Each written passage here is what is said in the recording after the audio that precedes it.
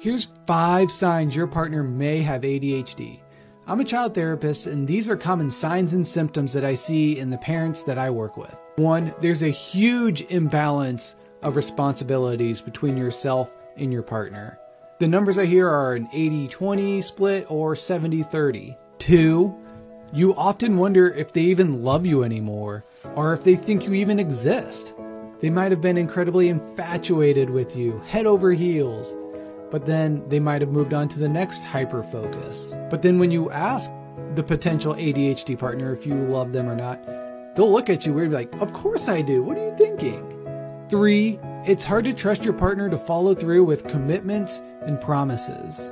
This may be due to their executive dysfunction and difficulties with working memory or cognitive flexibility. 4, no matter how hard the both of you try, nothing seems to get better. The systems and plans that you put into place often seem to be inconsistent. And 5, you have a child that's diagnosed or might be diagnosed with ADHD.